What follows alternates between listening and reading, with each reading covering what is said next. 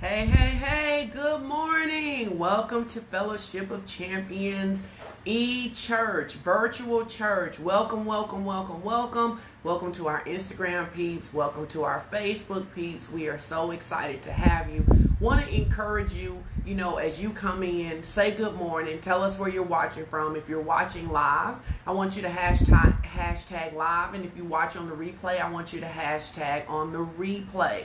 And I want you to invite someone to come and be a part of service. I really want to encourage you. Pastor Elvin and I were laughing this morning. We are now 22 weeks of virtual church. And I was saying, because I've had so many kids, that I'm now treating this like a pregnancy. At 20 weeks, we could have gotten at least when I was pregnant, I think they could do it a little earlier now, that you could have determined the sex of the baby. So we literally are in our second trimester, right? And I believe that there is something supernatural that God is desiring to give birth to us in. There are things that he desires to do. And so I'm excited. So tell us where you're watching from. Hashtag live, invite somebody to come, share the broadcast, and I want to encourage all of our FOC partners to stay connected. I don't just mean stay connected to attending church. I mean stay connected to God, stay connected to hearing the Holy Spirit, because it is a great time to be a believer. That's the first thing. Yes, they can hear it, babe. You got to turn it off, the fan. They can hear it. And so I think it's just a great time to be able to be a believer. And I want you to say it's a great time to be a believer. It's a great time to be a believer. Why? Because you need to understand that no matter what is going on in the world, no matter what is happening, that God has a plan for your victory in every area of life. God has a plan for your victory in every area of life. So I want you to just say it's a great time to be a believer. And then I want you to say God has a good plan for me. See, that's our way of saying amen. If you go to Fellowship of Champions, we say turn and tell your neighbor. We say high five your neighbor. We say we ready for the word. This is our way of virtually being able to stay plugged in, to make confessions. Pastor Elwin and I have taught you guys for years that what comes out of your mouth is so important. And so what I want to do is I want to align your thinking. Now I want to give you the announcements real quick, and then I'm going to come back and do them at the end. And then I want to tell you something that I think will help you be able to really ascertain, because I know that you guys thought that I was sitting here because I was teaching this morning, but alas, I am not. Pastor Elwin is coming back, and he's going to walk us through those laws that he gave us last week. But there's something that I want to share with you that I think will be a blessing, and it will help you hear what he's saying, because the Bible says we got to have ears to hear, eyes to see, and a heart to understand. And so I want to say something that I think will help you. But let's start with the announcements. You can join me tomorrow at noon Central Time. All our times are Central Time for Mindset Monday. And I'm going to be teaching about something that I'm going to start here today, but it will be great. So if you're free and you can come, or you can watch the replay, then come on and join me tomorrow at noon Central. And then Tuesday nights, everybody say Tuesday night, something supernatural happens when you pray. Let's tag our partners, friends of the ministry. Let's get everybody. You got to get up and get ready. I may be a little extra hyped because I walked this morning, but listen, you got to, even though you may be at home, you still ought to be entering into his gates with thanksgiving and entering into his courts with praise, expecting God to do something supernatural in your life. And so we pray on Tuesday nights, and we pray on Tuesday night because we know that something supernatural happens when we pray. When we pray, we're not begging. When we pray, we're not wondering what God is going to do. We are literally formulating our prayers based on the word of God, and we are giving God his word back to him.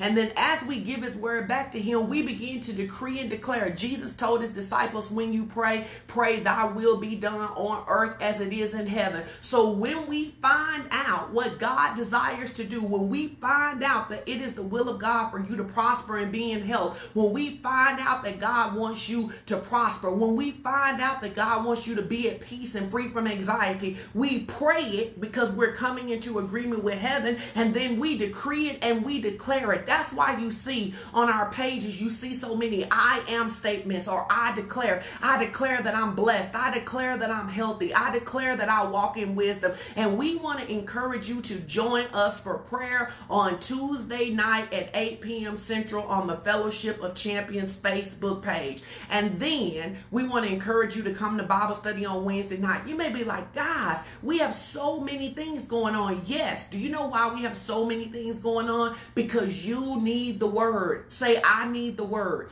You need the word. Let me tell you something. When life comes at you, and life is coming at us in so many forms, you have to have the word as your anchor. So we're giving you multiple opportunities to get the word, multiple opportunities to stay connected, multiple opportunities to avoid depression, multiple opportunities to avoid anxiety. But it's your responsibility to stay connected. You got to participate in your own rescue.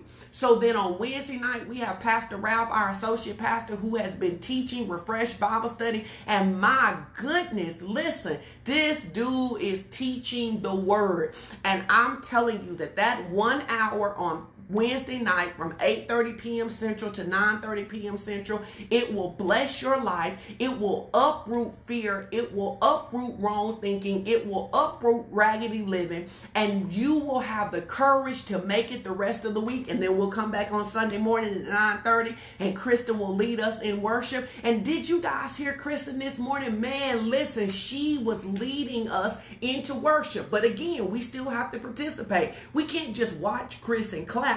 We got to get involved and sing the word and declare the word over our lives. Amen. And then we'll be right back here. So those are our announcements. Also, you will see there are multiple ways that you can give. This ministry is good ground. This ministry is good ground. I can't speak for other ministries. I can tell you this ministry is good ground. And if you're going to sow and if you're going to give, this is a ministry that is good ground to give into. We have a scholarship fund. We help people who are hungry.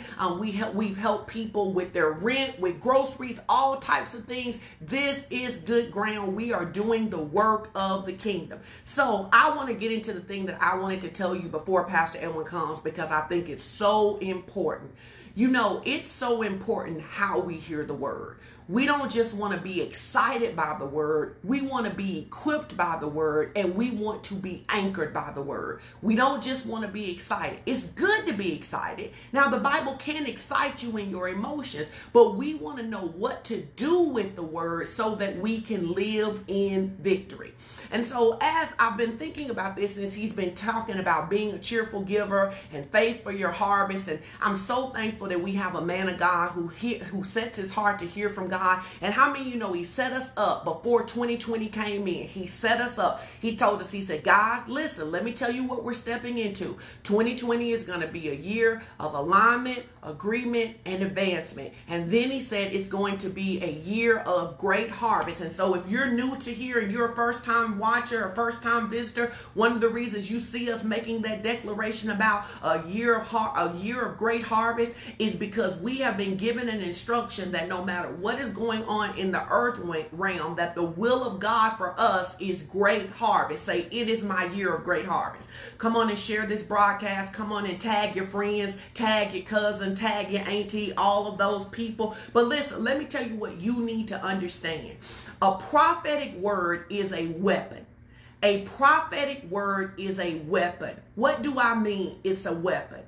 The Bible describes the word of God as a sword. What do you do with a sword? You go to battle with a sword.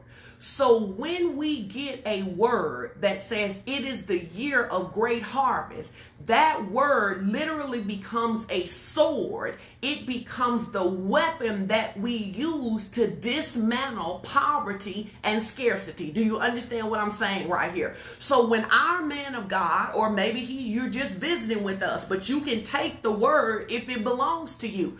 When our man of God speaks to us and says, guys, it's your year of great harvest, that literally becomes a sword in our mouths that we can use to dismantle and cut down every plan of the enemy that is designed to bring scarcity into your life. When Pastor Elwin gives us this word that it's the year of great harvest, we don't know that COVID is coming. We don't know all of the things that are going to happen. But what we know is that heaven has given us a word, and heaven is saying to us, children, do not be moved by anything you see, because what I want you to do, instead of being moved by the economy, instead of being moved by declarations of recession, instead of being moved by what your job is doing, I want you to know that I have given you a sword. Use your weapon. Tell your neighbor, use your weapon. Now, I just need you to take about 13 seconds and begin to decree and declare, it's my year of great harvest. I want to see your hearts,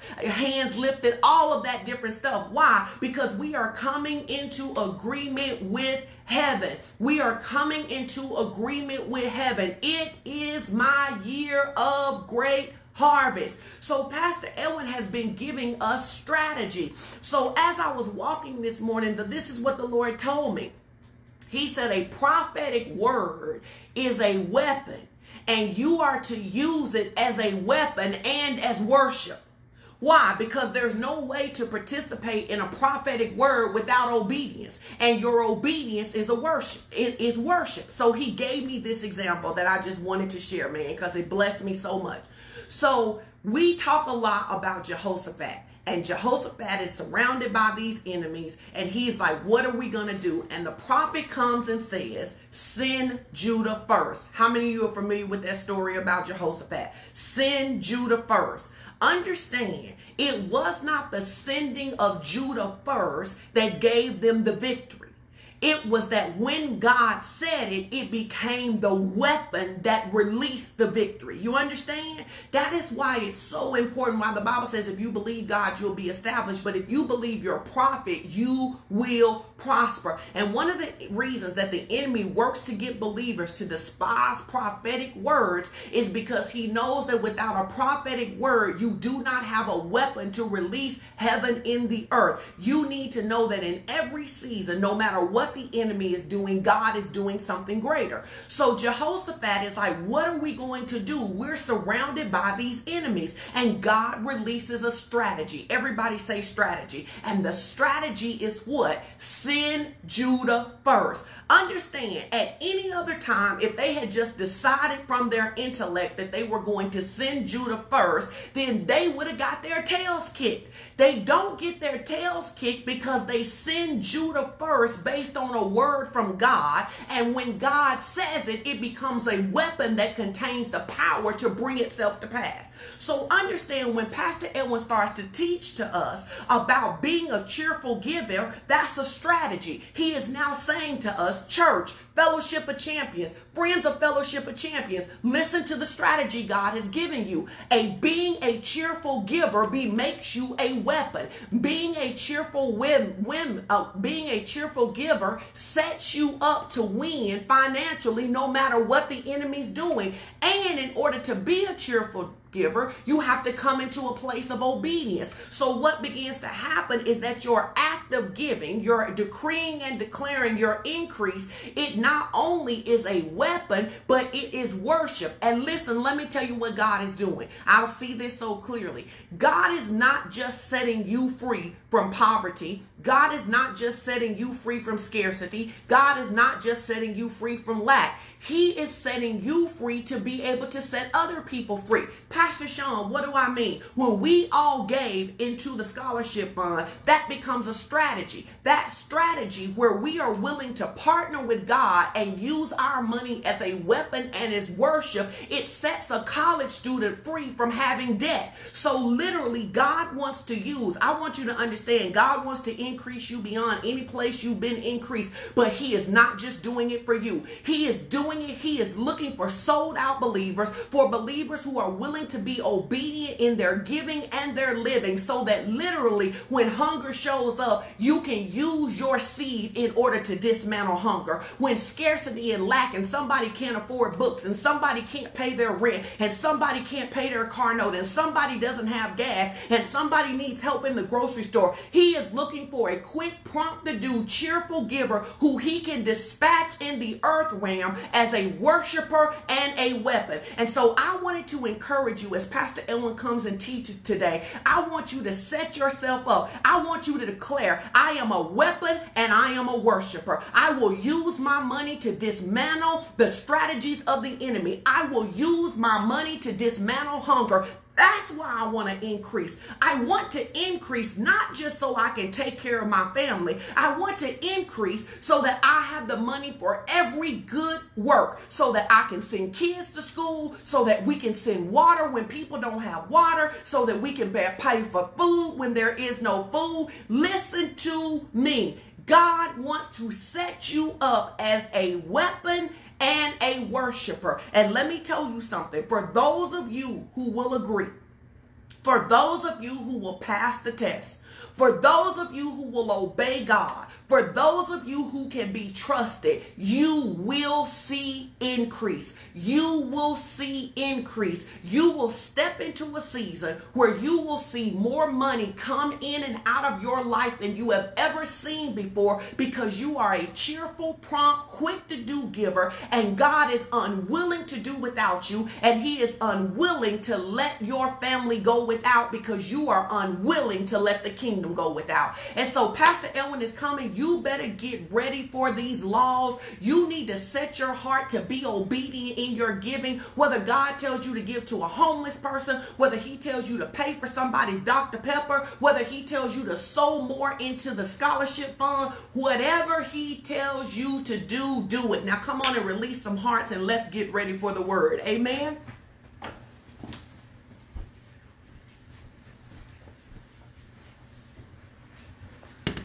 All right, good morning, good morning. Listen, I don't know about you, but I got excited over there. I was trying to wave to her to just keep going. She surely did not look at me at all. But I was trying to tell her, just keep going, just keep talking about strategy, amen? Because strategy is exactly what the Lord has been giving us through this entire series. So good morning, everybody. Listen, I'm just going to jump right into it. Pastor Sean has already shared with you all of the announcements. Maybe she'll come back at the end and do it again. Look, I know y'all see I got on my Jaw shirt this morning. Listen, you know how I feel about Shark Week. This was year number 32. That's right. Shark Week started in 1988. I've watched every single week for the last 32 years. So shout out to Kristen Valley, who sent me my Jaw shirt for this year. So I'm repping every shark it is: nurse shark, white sharks, silkies, tiger sharks, bull sharks, lemon sharks. Listen, this has been a great week for me, okay? Anytime it's Shark Week is a great week. So let's get into this word, amen? Listen, Pastor Sean was talking about strategy, and it was so amazing because she hasn't seen my notes at all. In fact, we didn't even decide until yesterday who was actually going to teach this morning. And I already had in my notes to start talking about strategy, because that is what I believe God has given us in order to make it through this next season that we're in. And in fact, y'all know me, I always start off, let me plug my computer up here. I always start off with a definition, right? So let me give you a definition of what strategy is and why it's necessary. Strategy is a plan of action steps to achieve one or more long-term or overall goals under conditions of uncertainty. Now let me say that again. What is a strategy? A strategy is a plan of actionable steps that you have in order to reach some long-term goal under conditions of uncertainty. So when God gave us the word back in November that this was going to be our year of great harvest, and then he turned around and said, but here are the things you got to do. You got to get in alignment, and you got to get in agreement.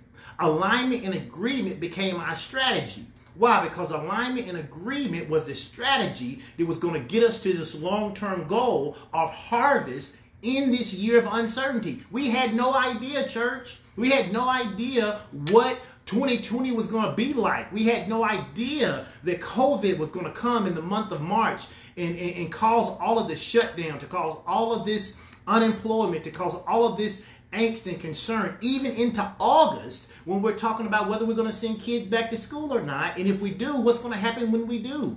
But God knew that. And so God gave us a strategy. And so I thank God for Pastor Sean hearing from the Lord. I know she does. But I thank God that she even started off that way this morning, because when she said she had something she wanted to share this morning, I actually said to her, I said, hey, if you want to preach this morning, you go for it. I said, you just take off and go for it. And it's so funny because I had in my notes this idea about strategy, and then she's walking this morning and the Lord downloads her this idea about being a weapon and a worshiper, right? And how it's both strategy and warfare. And so I want to get into our teaching this morning. I gave you a lot of information last week, and I gave you a lot of information because I really thought that was going to be my last week, and I was going to hand this off to Pastor Sean for about a month or so. That didn't quite happen.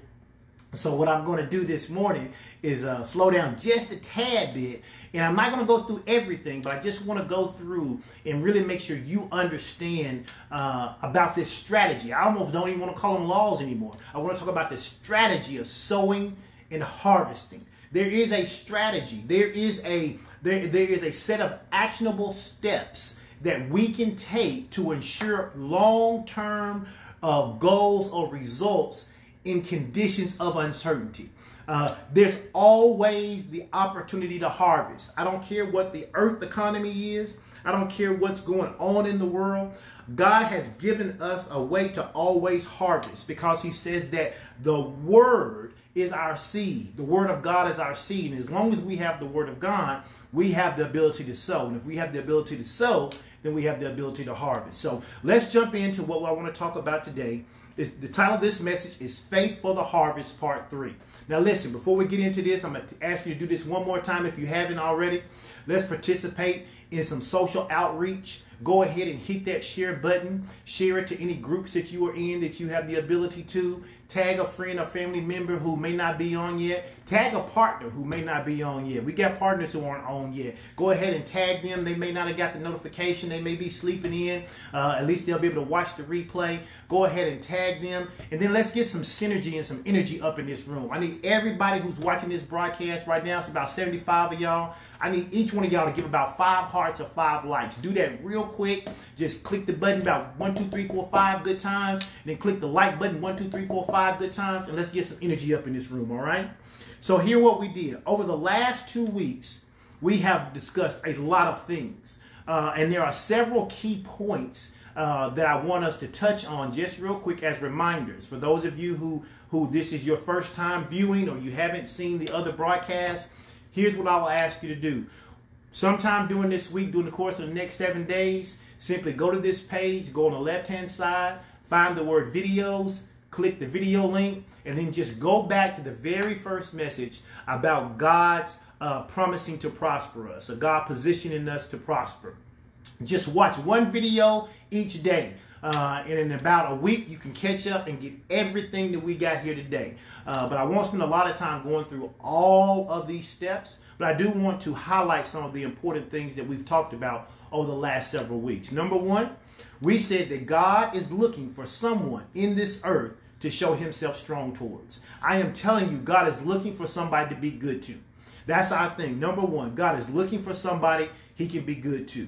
The second point is that the will of God for our life does not happen automatically. We established that, yes, God wants wonderful things for us, but we must participate. We have to become partners with God. If we are not partnering with God, then as Pastor Sean said, we can't expect to see those things that God wants to happen come to pass in our life, because he needs participation from us in order for all of that good stuff to happen. Number three, we said that it is the will of God for all of his children to be blessed. God doesn't have any favorites. God loves us all immensely. He sent Jesus to die for us all. And the Bible tells us that if he wouldn't withhold Jesus from us, then how would he withhold anything else from us? In fact, another scripture says it like this. It says, no good thing will he withhold from them who walk upright. Amen. So it is the will of God that all of his children are blessed. And you got to believe that. You got to believe that. You can't see someone else doing well and think, well, God must have favoritism towards them or God loves them more. No, no, no. God loves us all the same, and he wants to bless us all immensely. Amen. In fact, Job 36:11 says it like this. It says that if we will obey and if we will serve and honor God, then you and I will get to spend our days in prosperity, and we'll get to spend our years in pleasure. Amen. And so God wants all of his children to be blessed beyond measure. The fourth thing we said is that choosing to believe is a choice. And this is so important. Why? Because if I tell you that God wants all of his children to be blessed, but you don't believe that, then you are going to get what you believe. The Bible says it like this. It says, as a man thinketh in his heart, so is he. So whatever you believe on the inside of you is what's going to come to pass in your life. And so we established through the use of looking at Thomas that believing is a choice. We choose to believe. It's just that simple. If God says something, we have the opportunity to either believe God or to not believe God. But whatever we choose as true, is what's going to come to pass in our life. And so number 4, we said that believing is indeed a choice. And then number 5, we said that because believing is a choice, then sense realm living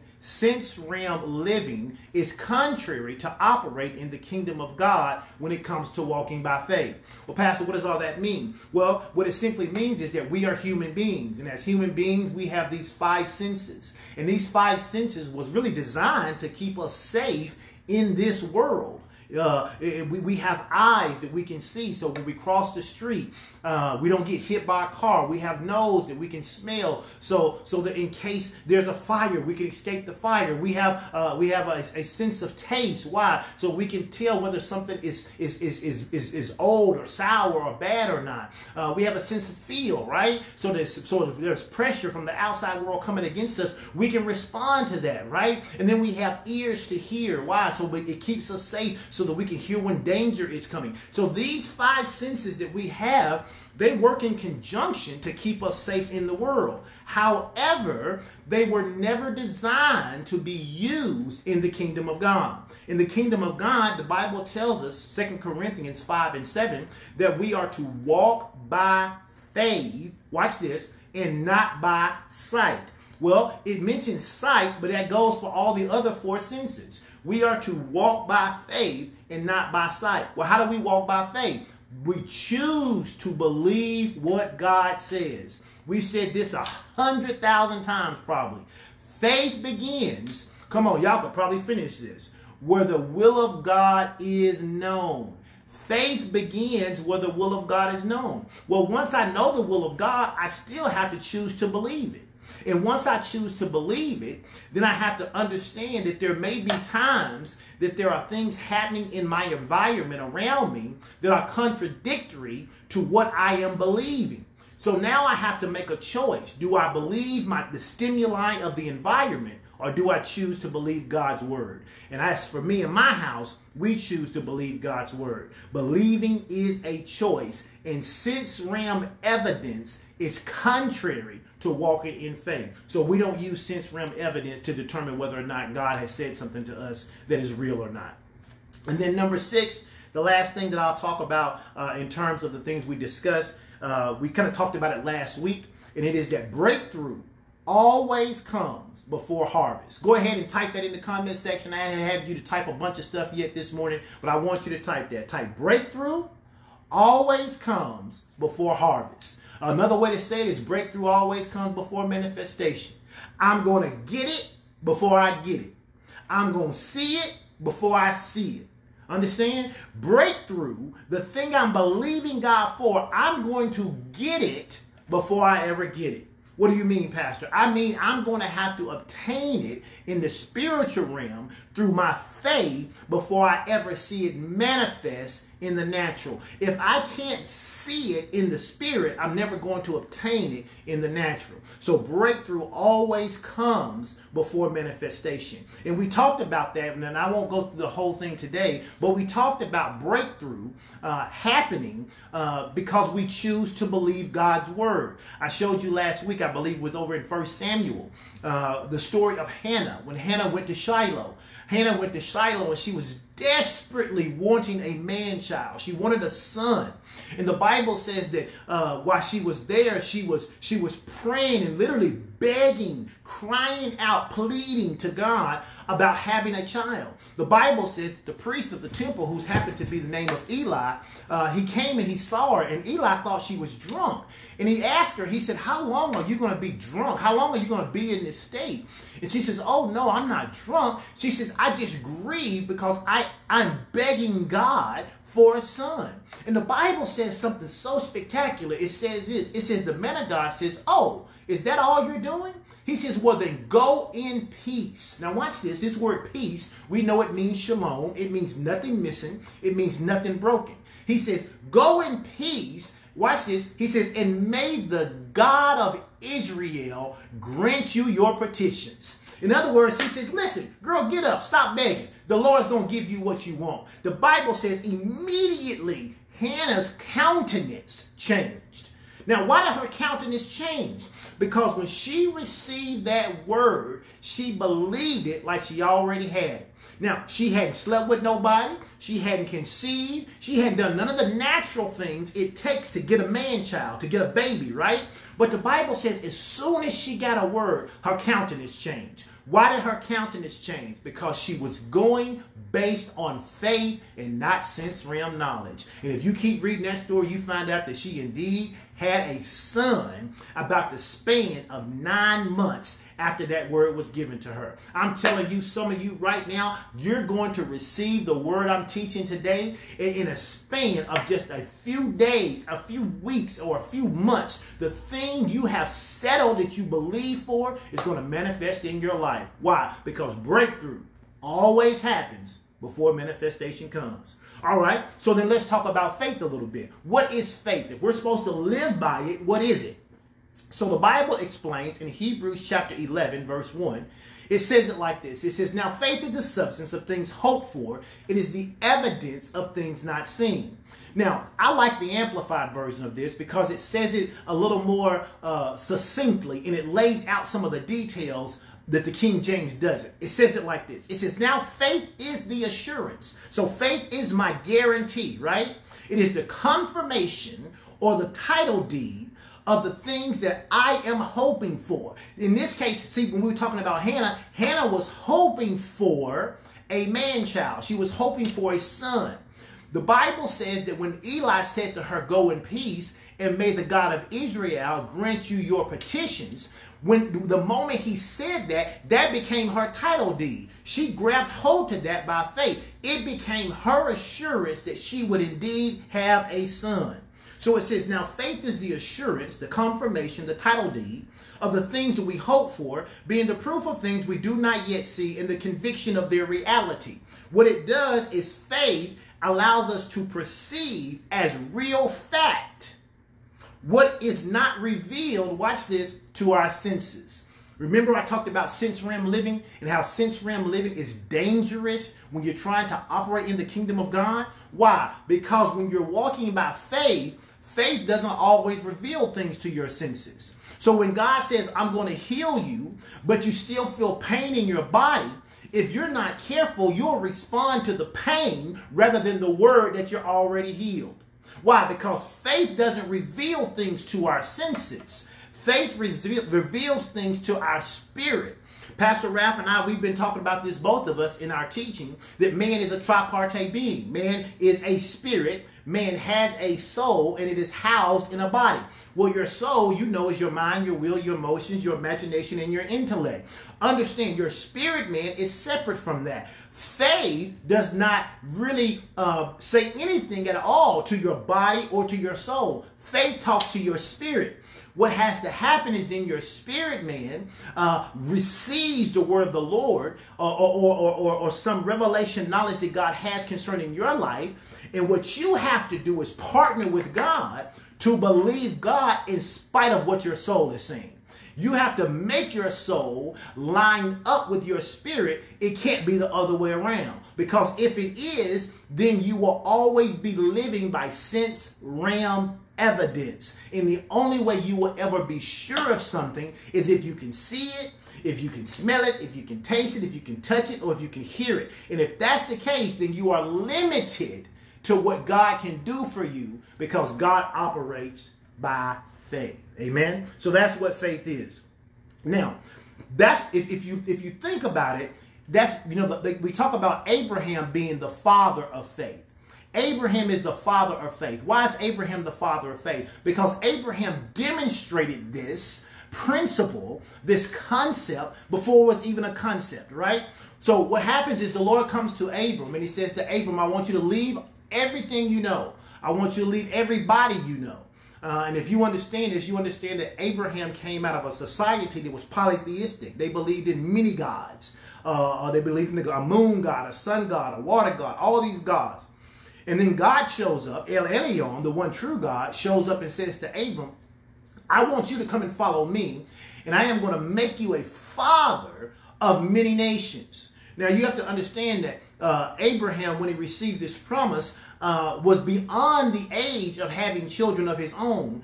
And the woman he was with, Sarai, who later became Sarah, she was beyond childbearing ages. But the Bible tells us in Romans chapter 4 that Abraham heard this word, and despite what he knew about his natural environment, he chose to believe God. What did we say earlier?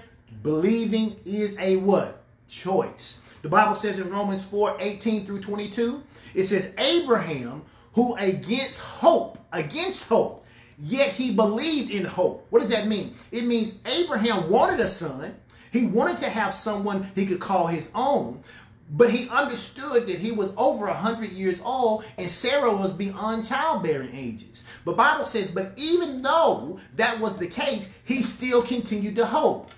I don't know what you're going through this morning. I don't know what you're facing. I don't know what your situation is. But what I do know is that no matter how bad it is, if God has said something different, you can hope against hope this morning.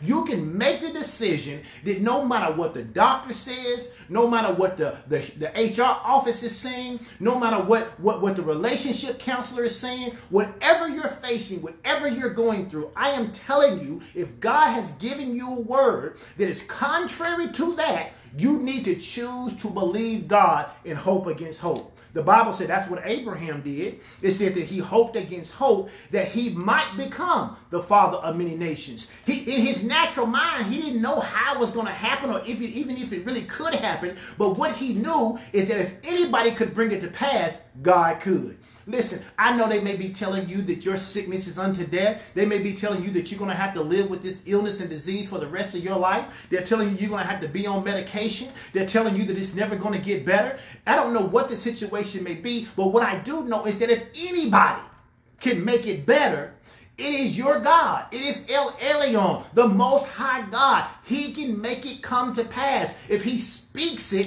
it is done. You just got to get the breakthrough. How do I get the breakthrough? By choosing to believe God. I don't have to worry about manifestation. Manifestation is God's part. Breakthrough is mine.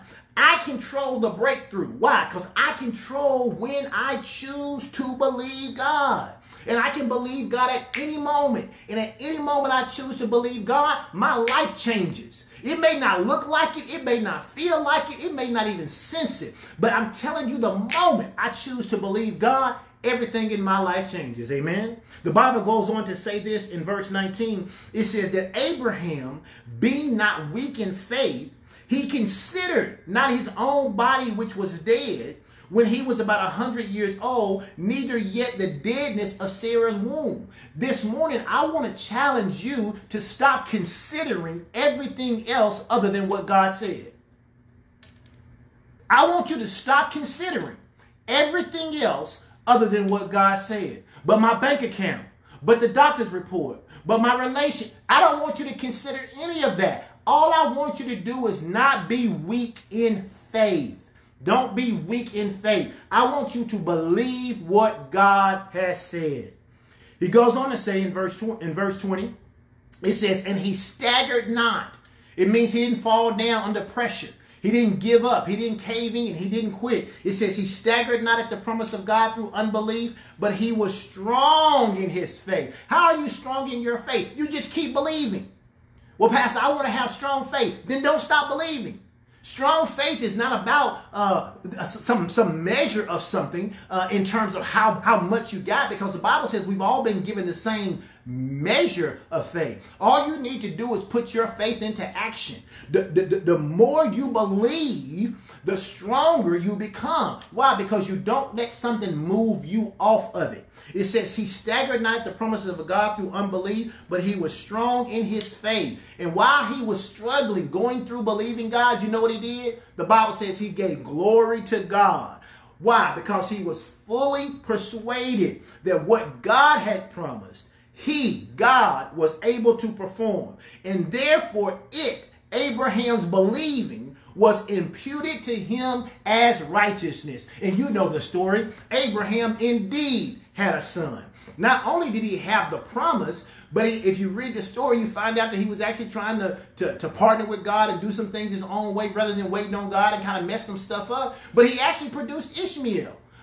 Which was amazing within its own right. He was trying to believe God. He got off a little bit. But how many know when you get off, if you keep believing God, he'll bring you back to the thing he promised? Because that's how Abraham ended up with Isaac. That's right. That's how he ended up with Isaac, because he just kept believing God. He kept believing God. Go ahead and type in the comment section, no matter what, I'm going to keep believing God. Come on, I want all 80 of you to type that in the comment section. No matter what, I'm going to keep believing God. No matter what. You hear me? No matter what. I'm not going to go down this road and then decide that it's just too much for me. I'm not giving up. I'm not caving in, and I'm not going to quit. I am going to keep, hear me, believing God. I don't care how difficult it is. I don't care how stressful it gets. I don't care who leaves me. I don't care who decides I'm crazy. I don't care what the well-intended people say. I am going to just keep believing God. Amen. Now, how was Abraham able to do this? Well, Dr. Ivy Hilliard teaches this, and I talked about it last week, but I want to share it with you again, that if you're going to walk in faith, if you're going to keep on believing God, there are 4 elements you must have in your life. There are 4 key elements that you must have in your life if you're going to walk by faith. If you're going to walk by faith, if you're going to be a faith walker, then there are 4 key things that you need in your life. Let me give you these 4 things. I talked about them last week, and my admins, if you're out there, you can just copy it and put it in the thing as I go. I won't take a lot of time, but there are 4 key elements that you need. Number 1, if you're going to walk in faith, you need a revelation. Okay, what is a revelation? A revelation is simply an illumination. It is a light. It is the divine or supernatural disclosure of new information or knowledge regarding something relating to human existence in the world. In other words, when I got saved again, I got a revelation. The revelation was I could give my life to Christ, and if I give my life to Christ, not only could I experience days of heaven on earth, that when my time he was up, I would spend eternity in heaven. That was an illumination. That was a revelation for me. It allowed me to walk in faith concerning salvation. All right. Number 2, if you're going to walk in faith, you're going to need a role model. You're going to need a role model. Jesus Christ is our role model, but there are several other role models. What is a role model? A role model is simply someone that others can look to as a good example. It is a person whose behavior, actions, or successes are to be emulated to produce a desired result. The Bible says it like this. It says, follow after them who through faith and patience have obtained the promise. It says, look at people in the Bible. Look at people in your life. Look at other people who you deem as worthy and see how they got to where they were going. And in terms of walking by faith, I have several people like that. In my natural life, I have mentors, I have spiritual parents, I have other teachers who I glean from, and I have family and friends. And I look at how they handle adversity, and I use that so that when adversity shows up in my life, I know how to behave. I know what actions to take. I know what to emulate. So if I'm going to be a person who's going to walk by faith, number one, I need a revelation. Number two, I need a role model. And then number three, I need a regimen of faith. What is a regimen of faith? The best way I can describe this is when people talk about having a beauty regimen, right? They have a beauty regimen. What does that mean? That means they have certain serums they put on their face. They have certain creams they put on their face. They have certain facials that they get. They put certain vitamins on their face. They do certain things, and it's typically in a particular order on a particular day. So if you're going to be a person of faith, you're going to need a regimen, not a beauty, but a regimen of faith. What is a regimen of faith? Basically this word regimen means organized into strict adherence. You're going to have to set up some parameters whereby you can build your faith every single day.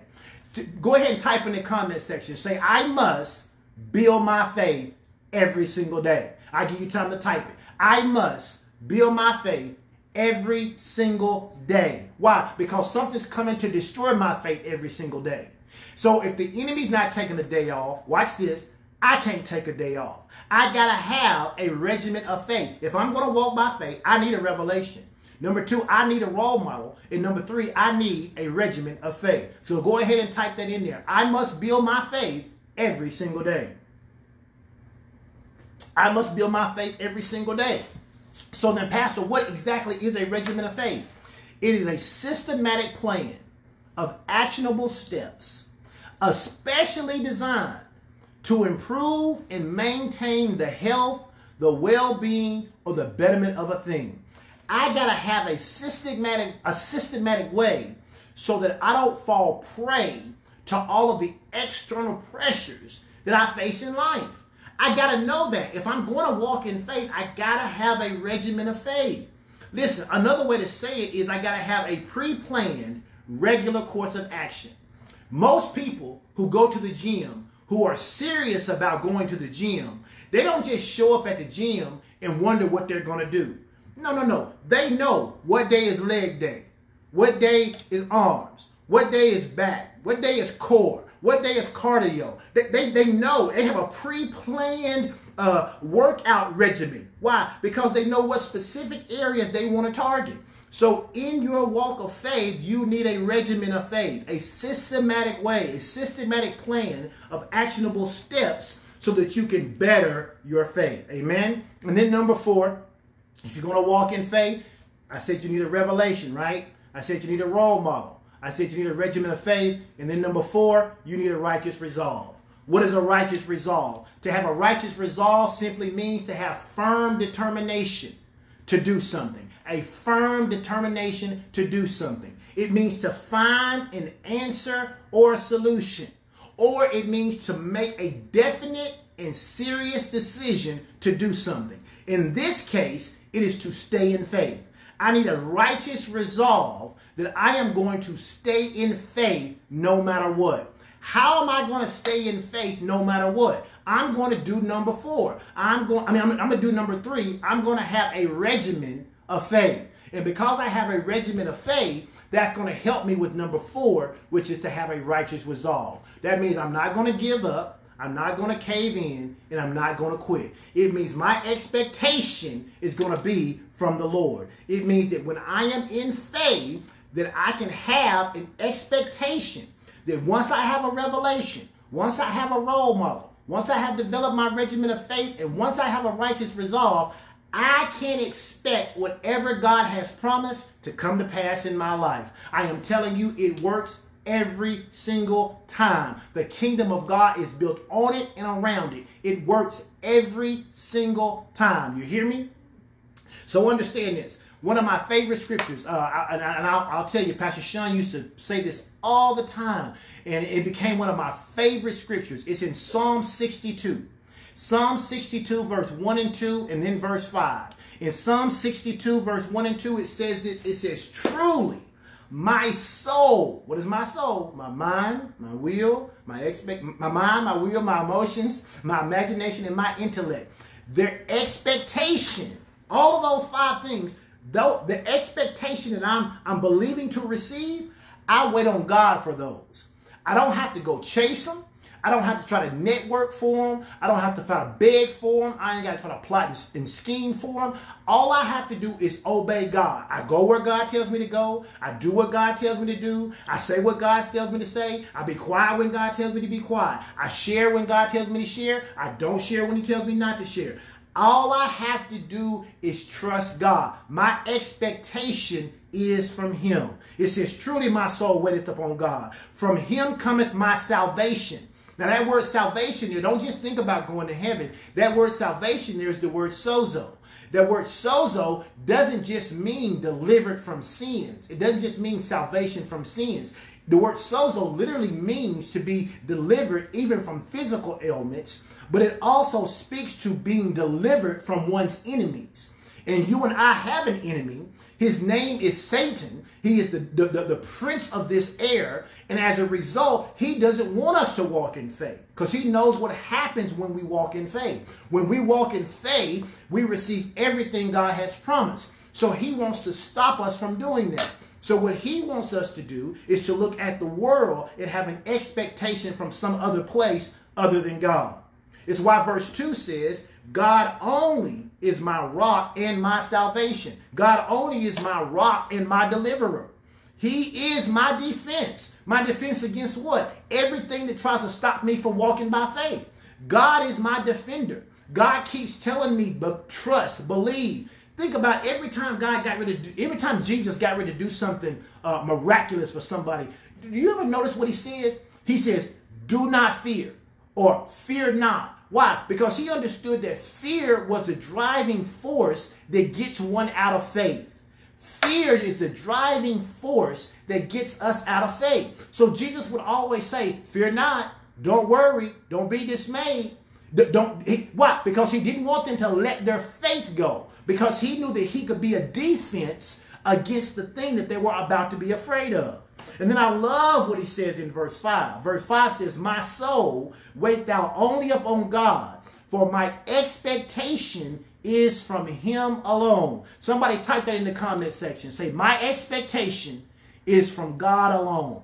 My expectation is from God alone. Let me see you type that. My expectation is from God alone. Right. My expectation is from him. So if God makes a promise, I don't have to worry about whether the economy can bring it to pass because the economy didn't make the promise. Ooh, glory to God. I don't have to worry about what the doctor says because the doctor doesn't have the ability to heal me, but God does. My expectation is from the Lord. Now, don't get me wrong. Do we follow doctor's orders? Sure, we follow doctor orders. Why? Because we ask God about what we should do. And then once God tells us what to do, we follow what God tells us to do. But if the doctor says something contrary to what God has said, now we have a decision to make. Who are we going to believe? And remember, believing is a choice. And because believing is a choice, I choose to believe God. My expectation is from him and him alone. Now, why do we need to have these expectations? Because when we are in faith, we can always be expecting. Go ahead and type that in the comment section. Say, when I'm in faith, I can be expecting.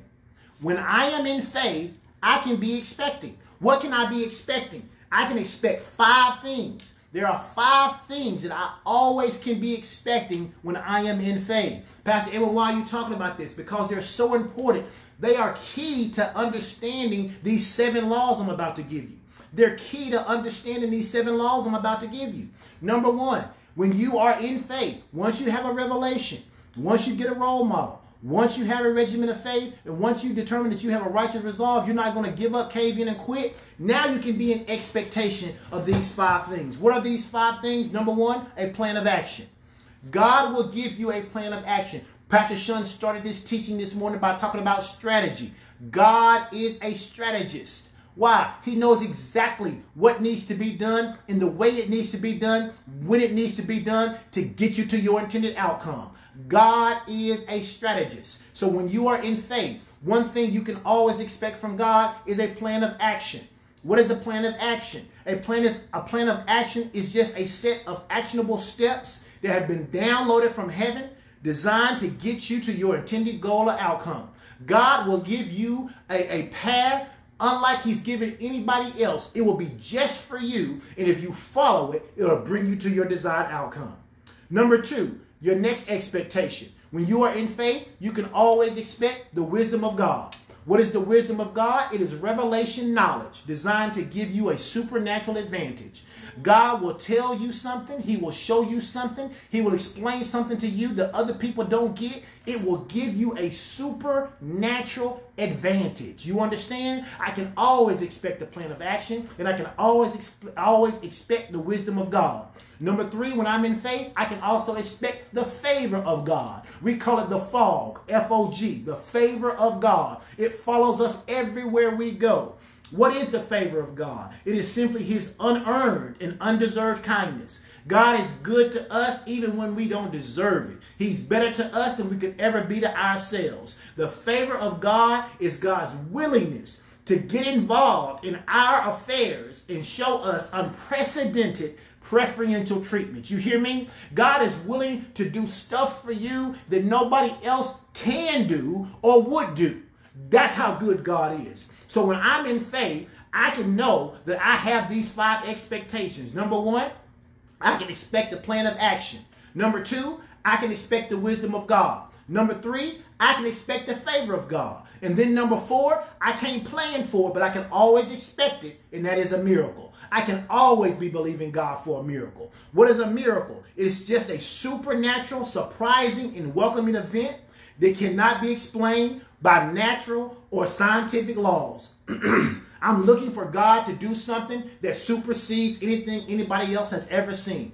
The doctor says, well, you've got stage 4 cancer. All we can do is send you home to hospice. There's not a lot we can do. That's the perfect time for God to show up. Listen, I am telling you, there are people who have been given death sentences by doctors, but God stepped in and did something so miraculously, even doctors couldn't explain it.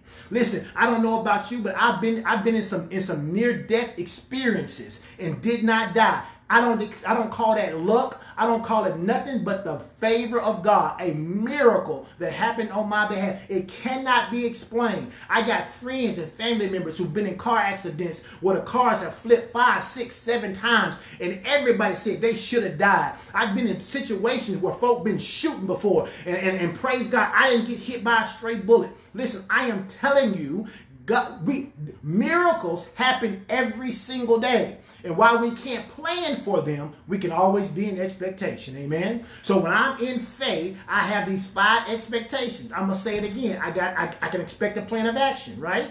I can expect the wisdom of God. I can expect the favor of God. And then I can always be in expectation of a miracle. And here's the 5th expectation. The expectation is that I have the strength to endure until change comes. Well, Pastor, how can you determine you have that expectation? Because remember, in order to walk in faith, number 4 says I got to have a righteous resolve. That means I have to determine before I even go down this journey that no matter what it looks like, I'm not going to quit on God. Go ahead and type that in the comment section. Say, I will not quit on God. I will not quit on God. Watch this. Not only am I'm not going to quit on myself. I'm not going to quit on my family. I'm not going to quit on those who are counting on me. I am a person that as I walk by faith, not only am I being blessed, but there are other people attached to me who are being blessed. I ain't going to give up on them. I ain't going to give up on me, and I ain't going to give up on God. I am going to stay right here where I am in faith. Amen? And listen. The Bible is chock full of this. I won't go through all of these, but I'm just going to give you some names, and you can go back and look at them later.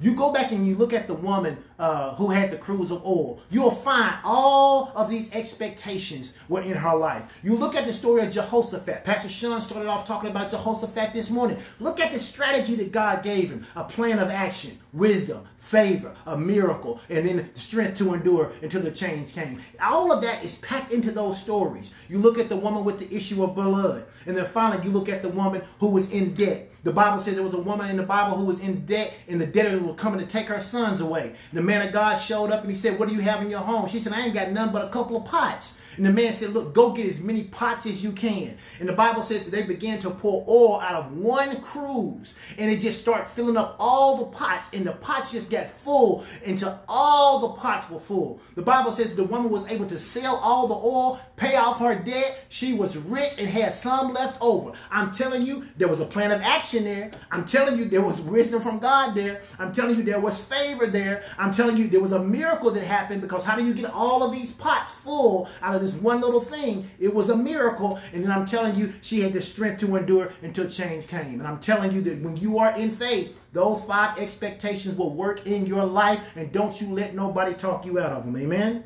So let's get into this idea of these 7 laws. Several weeks ago, I gave you these 9 principles. I'm not going to revisit the 9 principles today. You go back, you look at those, you understand them. They are basic principles about sowing. What happens when you sow, how you sow, when you sow, what you should believe when you're sowing. You go back and you look at those, and we'll talk. You can go back and look at that. I won't talk about all of those. I want to get right into these 7 laws and then get out of your way. And actually, I want to call them strategies now. I don't even want to call them laws. Based on what Pastor Sean shared this morning, I want to call them strategies. This is perfect. Instagram just went off, so give me just a moment. I'll sign them back in. And once I sign them back in, we'll get started on these strategies here. All right. So here we go. As they're coming back in, those of you that are still watching via Facebook, go ahead and just say this. Say, I believe, I receive. Just go ahead and type that in the comment section. I believe, I receive. I believe those are coming back on Instagram now. Let's get into talking about these 7 strategies, these 7 laws of sowing. Amen. These 7 laws of sowing. Trying to make sure that I did that correctly. Yes, I did. All right. All right. So let's talk about these seven laws. All right. Here's law number 1. Law number 1. You must sow seed for a harvest. Law number 1. You must sow seed for your harvest. If you are designing a harvest in your life, one thing is sure. You cannot reap if you don't sow. Law number 1 says you must sow if you expect a harvest. If you do not sow, you cannot reap. The devil has tricked so many believers into believing that somehow they can afford to sow financially. Yet, they want to receive a financial harvest. He's convinced believers that you don't have to sow financial seeds in order to receive a financial harvest. He's convinced people that all the church wants is your money. All the preacher wants is your money. He's just going to try to get your money and leave you stranded and leave you without. Because people don't understand the concept of seed, time, and harvest. You understand that if you obey God, no one can trick you. If you obey God, nobody can take from you. When you obey God, God is responsible for repaying you. And so as long as you obey God, you can never come up short. Go ahead and just put that in the comment section. Say, as long as I obey God, I can never come up short. Somebody says, why do you have us to type that? Because you need to see it. You need to type it. You need to say it out loud. You need to see it on the screen. Listen, as long as you obey God, you will never come up short. Listen, the enemy is working overtime trying to keep people in fear, especially during times where the economy is like it is, when we are in the midst of a pandemic. And I used to say a worldwide pandemic, but the truth of the matter is the pandemic isn't even so worldwide anymore. We are in the midst of a United States pandemic. Our economy is suffering as a result of it. But watch this. Even in that, God is giving people wisdom, insight, and strategy on how to increase even during the pandemic. I ain't got time to talk about it all, but I'm telling you, God is giving strategies how to increase financially even in the midst of the pandemic. And I'm not talking about just sowing. Yes, sowing, but he's also talking about investments in places to place your money in the midst of this pandemic. And if you'll be open to hear what thus saith the Lord, you too can prosper in the midst of this pandemic. Listen, the Bible says in Luke 6:38, it says, if you give, then you'll receive. It says your gift will return to you in full, pressed down, shaken together, and running over, will men give into your bosom. He says, and watch this, he says the same measure that you mete out with, in greater measure it will be met back to you. So understand, he says you get to determine how your harvest comes. So number one, the first strategy about sowing is that the first strategy about harvesting is that if you're going to harvest, then you must be a sower. That, my friends, is a powerful truth. And that is why the enemy doesn't want you to participate in sowing. In fact, he prefers that you just forget about it altogether. But that would be to your own detriment. So yes, we talk about sowing and reaping here at Fellowship of Champions. Yes, we talk about it. And we don't move off of it because people say, well, that's a prosperity gospel. That's heresy. Listen, let me explain something to you. The Bible says that unless a seed goes into the ground and dies, it abides alone. Your seed has to leave your hand. It has to leave your pocket. It has to go somewhere that it can die and then return to you in a greater measure than the way you sent it out. Understand this. Here's law number 2. Law number 1 says if you want to harvest, you got to sow a seed. It's just that simple. Strategy number 2, or law number 2, it says you must be aggressive about reaping your harvest. You must be aggressive about reaping your harvest. Bible says in Matthew 11:12 in the Amplified Bible, it says, and from the days of John the Baptist until this present time, the kingdom of heaven has endured violent assaults, and violent men has seized it by force. As a precious prize, a share in the heavenly kingdom is sought with the most ardent zeal and intense exertion. In other words, when you want something from the kingdom, you have to be aggressive about it. Now, we're not aggressive in the kingdom where you will be aggressive in the world. Being aggressive in the world, means you walk through taking what belongs to you, even if somebody else got it. In the kingdom, the way that we are aggressive is we are aggressive, number 1, by sowing our seed, and number 2, by believing the harvest is going to come for our seed. We're aggressive. We don't let anybody talk us out of it. We don't let anybody change our minds. In other words, what God is really telling us is we got to learn how to be both a sower and a mower. You got to be a person who understands how to sow and a person who understands how to mow. You got to go get your stuff. How do you get your stuff? By commanding that the enemy release everything that belongs to you. I don't know who it is, but somebody on this broadcast right now, you are waiting on a check. You are waiting on a check that you expected several weeks ago and you haven't received it yet. I am telling you right now, grab hold to this particular law right here, law number 2, about being aggressive for your harvest. And for the next several days, I want you to declare that whatever is holding that check up be released right now in the name of Jesus. And you watch and see by the end of this week, don't that check show up. And when it does, I want you to come right back here and I want you to say, Pastor, that was me. I was believing for a check. I heard what you said. I did what you said and my check showed up and here it is. I want you to come back here and tell us, because I believe somebody on this broadcast just got their breakthrough. And remember, breakthrough always shows up before manifestation happens. Listen, I want you to say this in the comment section. Say, I'm not just a good giver.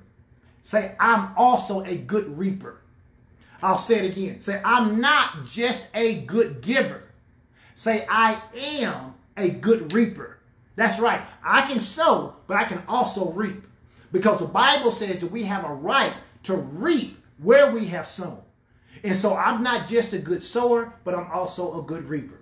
All right? Let's look at strategy number 3, or law number 3. Concerning our harvest.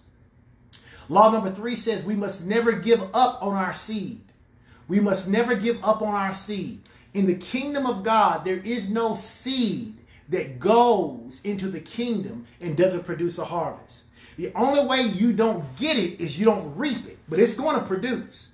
So what I'm begging you to do is not to give up on your seed. Well, Pastor, I sold $100 6 months ago, and I was believing God, for $1,000 need that I have, and I ain't got it yet. Don't give up on your seed. The Bible says in Galatians 6:9, it says, so let's not get tired doing what is good, or let's not grow weary in well-doing. It says why? Because at the just and right time, we will reap a harvest of blessings if we don't give up. Another way of saying it is like this. It says, don't grow weary in well-doing, for in due season you shall reap a harvest. When it's due season. Sometimes you think it's due season, but just because you think it's due season don't mean it's due season. That's what the old church used to say when they used to say things like, he may not come when you want him, but he'll show up right on time. What they was really saying is that you may think it's time, but God knows when it's time. And your job is to believe you receive when you pray, not to believe you receive when you get it. You are to believe you receive when you pray. And so then you leave the due season to God. You don't have to be sad about it because you know you've already received when you are really in faith. So understand this. If you are going to not give up on your seed, that means you have to call your seeds into remembrance. So when you're praying, that's why on Tuesday night, we encourage you to come to prayer on Tuesday nights. They spend a lot of time on Tuesday nights, not necessarily saying we call this seed into remembrance, but they spend time calling all of these seeds, all of these things that we've given to God into remembrance. It'll help you. So I'm encouraging you, if you have a hard time calling your seed into remembrance, don't skip prayer on Tuesday nights. Amen? Say this. Say, I am expecting a record-breaking harvest. Come on, go ahead and make that confession. We're almost done. Say that. Say, I'm expecting a record-breaking harvest. I am expecting a record-breaking harvest. Now, if you believe that, you ought to go ahead and give some hearts in this room this morning. If you're believing that you're expecting a record-breaking harvest, I want you to go ahead and give some hearts like it's already done. Amen? So, number 3, what did I say? You can never give up on your seed. Don't let your seed go. Don't let your seed go. It is harvest time. I declare each and every one of you, you are going to receive a record-breaking harvest in 2020. These next 5 months, blessings are going to come one on top of the other. They're going to happen so fast, they're going to make your head spin. Blessing on top of blessing, on top of blessing, on top of blessing, on top of blessing. I'm talking about record-breaking harvest. Believing is a choice. You have to choose to believe what I'm saying to you. Amen? Strategy number 4, or law number 4. You must keep the weeds out of your harvest. It is your job to tend to the garden. It is your job. It is not God's job to tend to the harvest. But there's this saying they used to say all the time. They said you may not be able to stop a bird from flying over your head, but you ought to be able to stop it from building a nest. Now, here's what that means. It means you may not be able to stop a bird from some zipping in over your head, right? But if you're just letting that bird come and build a nest, that means you're not doing anything to stop it. So you may not be able to stop some negative thoughts from coming, but you can stop those negative thoughts from building a stronghold. So you got to learn how to tend your garden. You got to learn how to weed your garden. The Bible says in Genesis 2:15, it says, and the Lord God took man and he put him into the Garden of Eden, and he told him to dress it and to keep it. In other words, he says, I'm going to give you this place, but it's your responsibility to keep it up. It's your responsibility to make sure that things aren't overgrown. It's your responsibility to make sure that the weeds are plucked up so that the fruit can come. Listen, God can give you a word. God can promise you, because we know his kingdom is built on promises. God can give you promises, but if you choose or if you don't do what is necessary in order to keep the weeds out, then weeds will overtake the promise, and then you'll be seeing more weeds than you see promise. That word keep that he uses there in Genesis 2:15, it really means to put a hedge of protection around. And some of you need to put a hedge of protection around the word that the Lord has given you. Some of you need to put a word of protection around this word that I gave you from the Lord concerning this is your great year of harvest. Stop letting everything come into your life and tell you that I'm lying. Stop letting everything come into your life and tell you that God is lying. Stop letting everything come into your life and tell you this isn't your year of harvest. It is your year of harvest, of great harvest, because God said so. Don't allow stuff to choke out your crop. Don't allow doubt and unbelief, naysayers, not being in your word. Don't allow a lack of prayer, a lack of fasting, a lack of sowing. Don't allow all of these lacks of to come into your life and begin to produce weeds in your garden. So law number 4 says you got to keep the weeds out of your garden. When it comes to harvesting, you got to keep the weeds out. And then number 5, which sounds simple, but a lot of people don't do it. Law number 5, or strategy number 5 concerning receiving your harvest is that you must water your seed. You must water your seed. Every farmer knows he needs rain for his seed. He needs rain before he sows the seed, and he needs rain once the seed is in the ground. Well, Pastor, how does this line up with us? I'm telling you, you need to have an attitude of gratitude before you ever sow your seed. You need to thank God for everything that he's done in your life. You need to be excited about what you currently have before you ever start thinking about sowing seed for something you don't have. It's why one of my favorite scriptures is Philippians chapter 4, verse 6 and 7. It says, don't worry about anything. It says, instead, pray about everything. It says, tell God what you need and then thank him for everything that he's done. And then your life will be filled and you will experience such great grace and peace. I love that scripture. Why? Because that's how I water my seed. I water my seed by praising God for what he's done. I water my seed by not worrying. I don't add weeds to my garden. I don't worry about anything, but I thank God for everything. I tell God what I need, and then I thank him for everything that he's done. Why? Because I know when I do that, then peace and grace are going to be in my life. And so the Bible says it like this in Psalm 67, verse 5 and 6. It says, let the people praise thee, O God. Let all the people praise your name.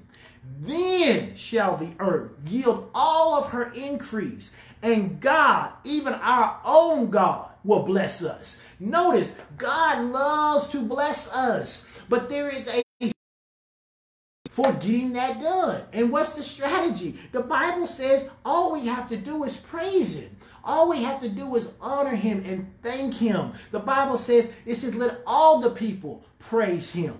It says, and then the earth don't have a choice. It will literally yield her increase. It will yield her increase, and God, even our God, will give us the blessings. Amen. So understand this. I said this last week. I'm going to say it again. Praise and thanksgiving are the languages of faith. Praise and thanksgiving are the languages of faith. If we're going to be a people who are going to praise and honor God, then we must understand that praise and thanksgiving is the language of the kingdom.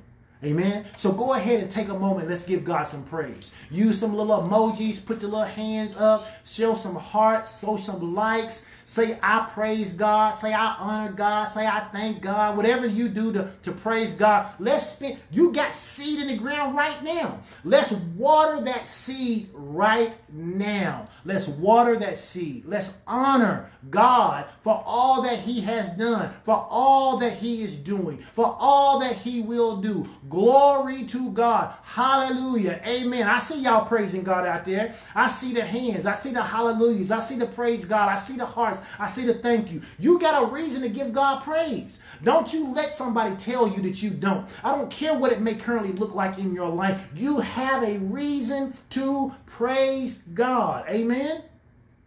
Let's hit these last two and let me get out your way. Strategy number 6. Strategy number 6, or law number 6. You must put your sickle to the harvest. What does that mean? We said this last week that a sickle is simply an instrument for harvesting. Hebrews 4:12 says it like this. It says, for the word of God is alive and powerful. It is sharper than the sharpest two-edged sword, cutting between the soul and spirit, between joint and marrow. You got to put the word on it. You gotta go and you gotta find those harvesting scriptures, and you need to be confessing those harvesting scriptures every single morning. One of the things we started doing in our marriage group is we have a declaration every single morning. It's just a short declaration that gets our mind right, that sets our expectation. Listen, you need to have every morning a declaration. It can be the same one if you need to, but it needs to be a declaration that comes out of your mouth concerning your harvest. You need to say, God, I thank you that this is my year of great harvest, and today I am harvesting. Every day you ought to be saying, today I'm harvesting. But I said that yesterday because I harvested yesterday and I need to harvest today. Today I am harvesting. Amen. And so law number 6 says you must put the sickle to your harvest. We reap our harvest the same way we acquire anything else from the kingdom of God. We do it by faith. It may seem silly to some people. It may seem silly to you until your harvest comes in. It may seem weird, right? That every morning I'm declaring I'm harvesting until you're harvesting. Listen, I started making declarations over my stocks. Listen, I'm in a group with several guys and they started talking about finances, and I was watching what they were saying, and I was like, you know what? I haven't been declaring the word over my stock, over things I have stock in. I started declaring the word of God over them, and I'm telling you, within the last 2 weeks, even though the economy hasn't been going so great and the market is up some days and down some days, I have made money over the course of the last several weeks that I've been declaring that. Why? Because what you don't do, you let slip. And so that's why these laws are important. And number 6 says we must put the sickle to our harvest. So I do it the same way I do anything else in the kingdom. I do it by faith. What have you not been declaring the word of God over? Decide today that you're not going to let that slip anymore, and you're going to declare the word of God over from now on. Amen? And then lastly, number 7, the 7th law, the 7th strategy. If you're going to call in this harvest, if this is going to be your greatest year yet, if the next 5 months are going to triple what was happening in the first 7 months, here's what you got to do. You must command your harvest to come. You can't just say, Pastor Edwin said it's the year of great harvest. You can't just say, Pastor Sean said it's a year of great harvest. You can't just say, my church said. You got to start saying, I declare. This will be my best year so far. I declare that this is a great year of harvest. I declare I am in alignment. I am in agreement, and therefore advancement is mine. You got to start saying, I have a plan of action. I have the wisdom of God. I have the favor of God. And I have a righteous resolve. You got to start making that declaration. Number 7 says you must command your harvest to come. The Bible says in James 5:4, it says, behold, the hire or the harvest of the laborers who have reaped down your fields, which is of you kept back by fraud. They now crieth out, and the cries of them which have reaped the harvest and entered into the ears of the Lord of Sabaoth. In other words, the Lord says it like this: your harvest has been crying out for you. Other people are trying to claim it, but your harvest says, no, I don't belong to you. I belong to Jamie. I belong to Chris. I belong to Ralph. I belong to James. I belong to Rod. It says, listen, I belong to you. Come get me. I'm telling you, your harvest is crying out for you. The Bible says that it has entered into the ears of the Lord of Sabaoth.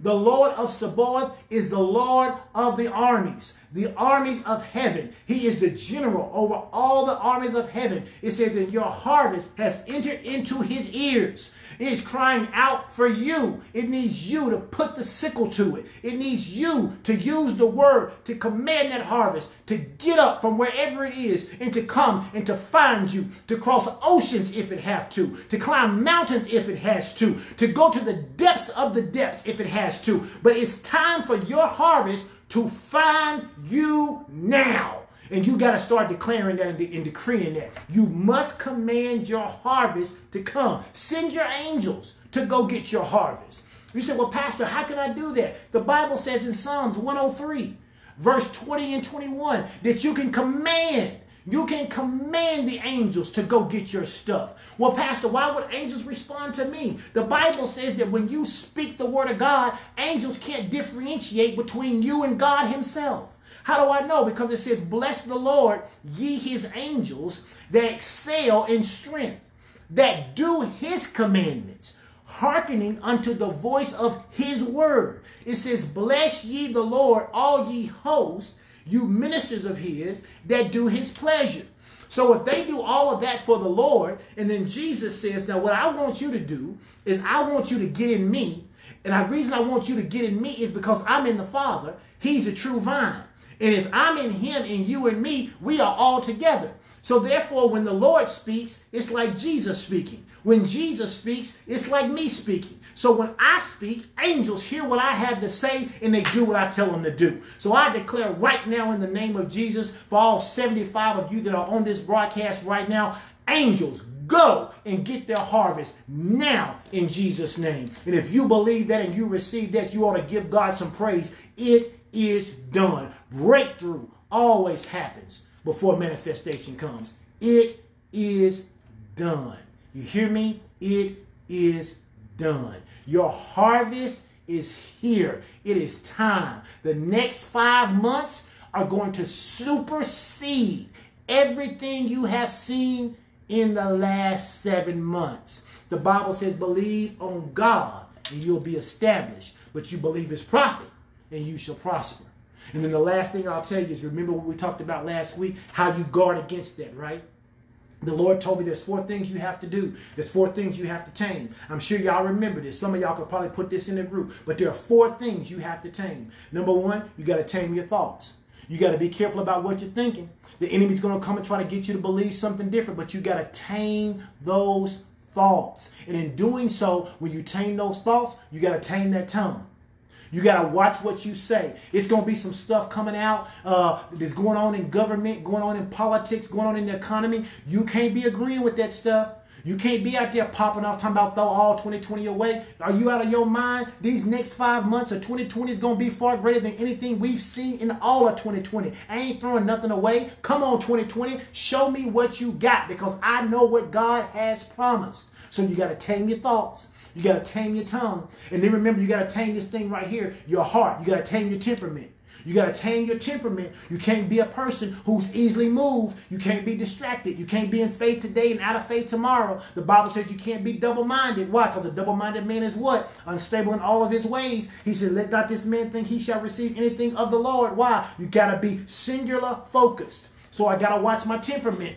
I can't let the news, I can't let my friends, I can't let my family talk me out of what God has promised. So I got to tame my thoughts. I got to tame my tongue. I got to tame my temperament. And I just started talking about this last one. I got to tame my team. I got to watch who I'm hanging around. I got to watch what I let my family say. I got to watch what I'm watching on TV. I got to watch what I'm reading. I can't be believing every prophet and every man of God and woman of God who is saying something contrary to what my man of God said. I told you it's harvest time. If somebody else comes on TV and they say this is going to be the worst year of your life, you got to decide which one you believe. So you got to know who you can listen to. You got to know who you can turn off. There are some pastors who I love that I just can't listen to right now. They're not in the vein of what I believe God is saying concerning this year for my life. And so you got to make sure that you're doing the things that are necessary in order to be successful. So you got to tame your thoughts. You got to tame your tongue. You got to tame your temperament. And you got to tame your team. You got to know who's on your team during this season. Amen? And listen, those 7 laws, govern yourselves by them. Go back and read them. I mean, get into them, understand them. The laws work for everybody who is willing to get involved with them. It has nothing to do with how spiritual you are, or how deep you are, or even how much words you know. Gravity doesn't ask you all those questions. Gravity just says, here's my job, to pull you to the center of the earth. These laws of harvest are just designed to produce harvest. So if you will get involved with them, they'll get involved with you. But I can't leave this part out because we believe this. Obedience is key. Obedience is key. You can't be out here just running around doing whatever you want to do and think it's going to work for you. All of this, the kingdom of God is based on obedience. I didn't say salvation was. I didn't say you got saved because you obeyed and you had to do everything perfect. That's not what I said. What I said is the promises of God inside of the kingdom, once you become a citizen of the kingdom, are based on certain conditions that the Lord himself has established. What do you mean? He says, if you can believe. That's a promise. If you can believe, all things are possible to you. Now, can you just not believe and all things be possible? No, because it's a violation of the principle. Amen? So don't allow people to try to convince you that somehow you don't have to be obedient to God in order to see the blessings of God come on your life. Those people are living in a delusional land. Nobody is saying that salvation is by works. What I am telling you is there are some conditional promises found within the kingdom of God. And those are two different statements. Amen. So understand that, receive that, believe that. Pastor Shauna, you coming back? She's going to come back. She's going to say goodbye to you guys. Now, next week, he don't know who. Next week, I believe he don't know everything in me that she's going to preach. We look cute. Take a screenshot, Chris. Listen. He don't know who preaching next week. All right. Listen, I believe with everything in me. He doesn't know. I have a plan of action. He doesn't know. I got the wisdom of God. His plan better study. I got the favor of God. Amen. I'm believing for a miracle. Praise God. And I got strength to endure until change come. Amen. And she going to preach next week. Amen. God bless y'all. God bless you. Mm-hmm. Hallelujah. Glory to God. Was that a good word today? Was that a good word? Is that a good word? Listen, I just want to share something with y'all. I want to encourage you to like and follow this page. This is really important. Some of you have liked the page, but you haven't followed the page. And so here's why you don't get notified, right? So I want to encourage you to like and to follow the page. And then I wanted to give you a word that the Lord gave. Oh, no, one more thing. Be a virtual partner. If you aren't a part of Northwest Arkansas, you don't go to the FOC church, but you can be a virtual partner. There's a link that you can sign up and say, I want to be a part of Fellowship of Champions. But I want to give you this word because I think this word goes along with the strategies that Pastor Ellen was teaching, right? And he was talking about how these next 5 months are going to be greater than the first 7 months. And this is what the Lord has been saying to me for about 4 days now. And so I want to share it with you. There is a release of strategy that will shift you into a new realm of finances. There is a release of strategy. What does that mean? That means that God is downloading instructions. He is downloading instructions that is going to shift his people into a new realm of finances. But you need to understand the why, because this is one of those if you are willing and obedient. Why? Because God is looking for sons and daughters who will represent him in the earth. He is looking for some problem solvers. So what God is doing is that the Bible says that God goes about the earth seeking, who he can show himself strong on. And so what God is looking to do is to give you a plan that will allow your business to double. What God is looking to do is give you a plan that will allow you to be promoted and make $25,000 more a year. But why? He's looking for that because he is looking for sons and daughters that he can say, hey, I need you to solve this problem. Hey, I need you to pay for this kid's shoes. Hey, I need you to provide water. Hey, I need you to give more to the scholarship fund. And so if you want to receive this strategy, you got to say, I'm a son and I'm willing to do what you want me to do. Your heart has to be that I'm willing to do what he's asking me to do. I'm going to say it again. There is now, not coming, there is a release of divine strategy that will shift you into a new realm of finances.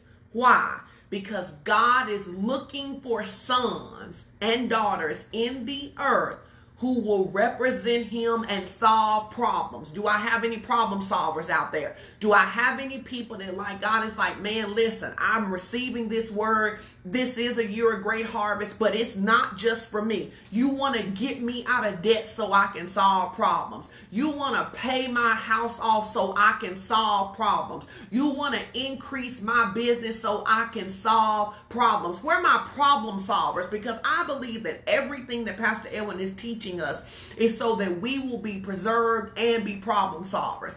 God is looking for some problem solvers, and I'm trying to see at Fellowship of Champions, who are my problem solvers? Who are some people who are saying, you know what, God, you can trust me, you can test me. I will do what you tell me to do with my finances. When you increase me, I'll spend it like you tell me to spend it. I'll bless who you tell me to bless.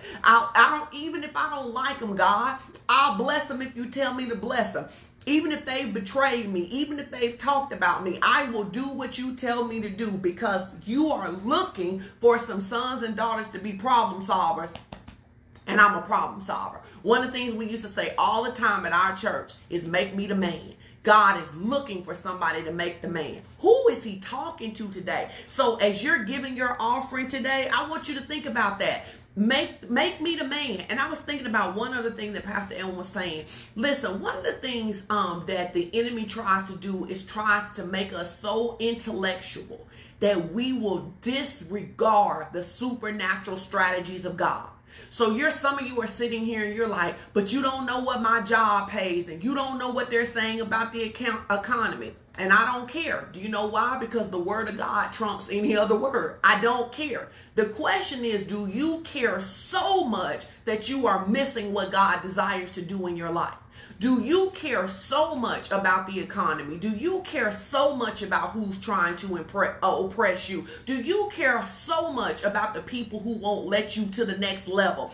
And because I believe that what God is doing is that God is opening up doors to put us in proper position, places that he needs us. Even some of you, God is inviting you. He's prodding you to take supervisor positions, to apply for supervisor positions. And you're like, I don't want to be a supervisor. But you don't even understand that God needs you in that role as supervisor, because the Bible says that when the righteous are in authority, the people rejoice. God is looking for people that he can make the supervisor, that he can make the senior VP, that he can make the executive VP. He is looking, even entrepreneurs. God is not just looking for you to be an entrepreneur. He's looking for that entrepreneurial endeavor to become a corporation. Why? Because corporations hire people and they solve problems. God is looking for some problem solvers. Say it again. I'm the man. Listen,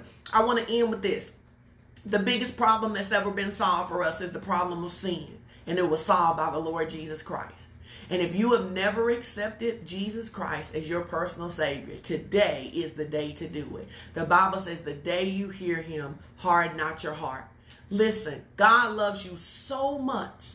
He loves you so much that he does not want you to be bound to sin. He wants to translate you out of darkness into the kingdom of his dear son. Maybe you've heard all of these things that I've said and you said, listen, that's great. But the biggest debt that's ever been paid for you is the debt of sin. And so I want to encourage you, if you've never done it before, to accept the Lord Jesus Christ as your personal Savior. We're going to pray the prayer of salvation. We've been super excited, guys. Since we have been doing this online broadcast, we have led people to the Lord. People who weren't coming to church, people who weren't going to come to church, people who never would have seen us if it had not been for this pandemic that allowed us to be live. So come on and give the Lord some praise for the souls that have been saved. And I want you to begin to have an expectation that more and more people are going to be saved. More and more people are going to be saved. Pastor Ellen told us that salvation is not just going to heaven, but it is salvation, right? It is salvation, it is healing, it is freedom, it is deliverance. And I don't care what you know. I don't care what's going on in your life. Jesus is your solution. You need healing. You need soul healing. You need your sins dealt with. Jesus is the solution. This is a great time to be in the body of Christ. It's a great time to be in the body of Christ. I love what Becky says. I'm just like Becky. Becky says, I love being a believer and I love doing the prayer of salvation. Amen. And I want to encourage you this week. God is looking for problem solvers, not just to buy books, but to buy books, not just to feed the hungry, but to feed the hungry. But I want you to get back out there and remember to ask people, do they know Jesus? Do you know Jesus? Have you, I don't know. I'm not talking about religion. I'm not talking about the mean church lady. I'm not talking about that. Do you know Jesus? Because Jesus loves you and he wants to change your whole life. Amen.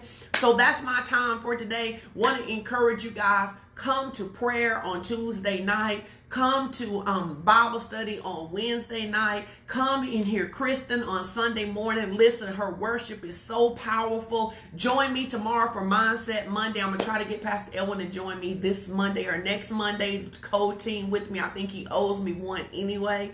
And so we love you guys. We're praying for you. We want to hear about your promotions. Carrie just talked about, she just said that tomorrow she's starting a director position for a job they told her she could not have. Did you hear me? She's going to start a job tomorrow that they told her that she could not have. Why? Because she did not let go of her faith. We are believing God for your life. We're believing God that you be preserved from every plot and plan of the enemy, that you be in health, divine health. Wear your mask when you go out. Wash your hands. Wash your mask. Stay safe, make good choices, and expect to increase because it is the time of great harvest. We'll see you.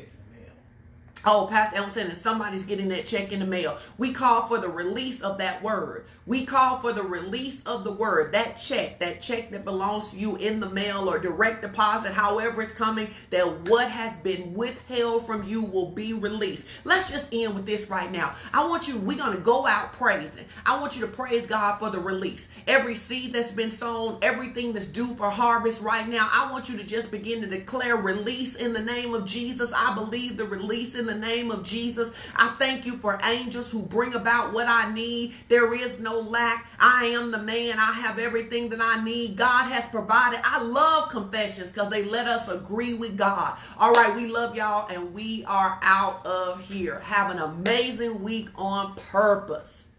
God bless you.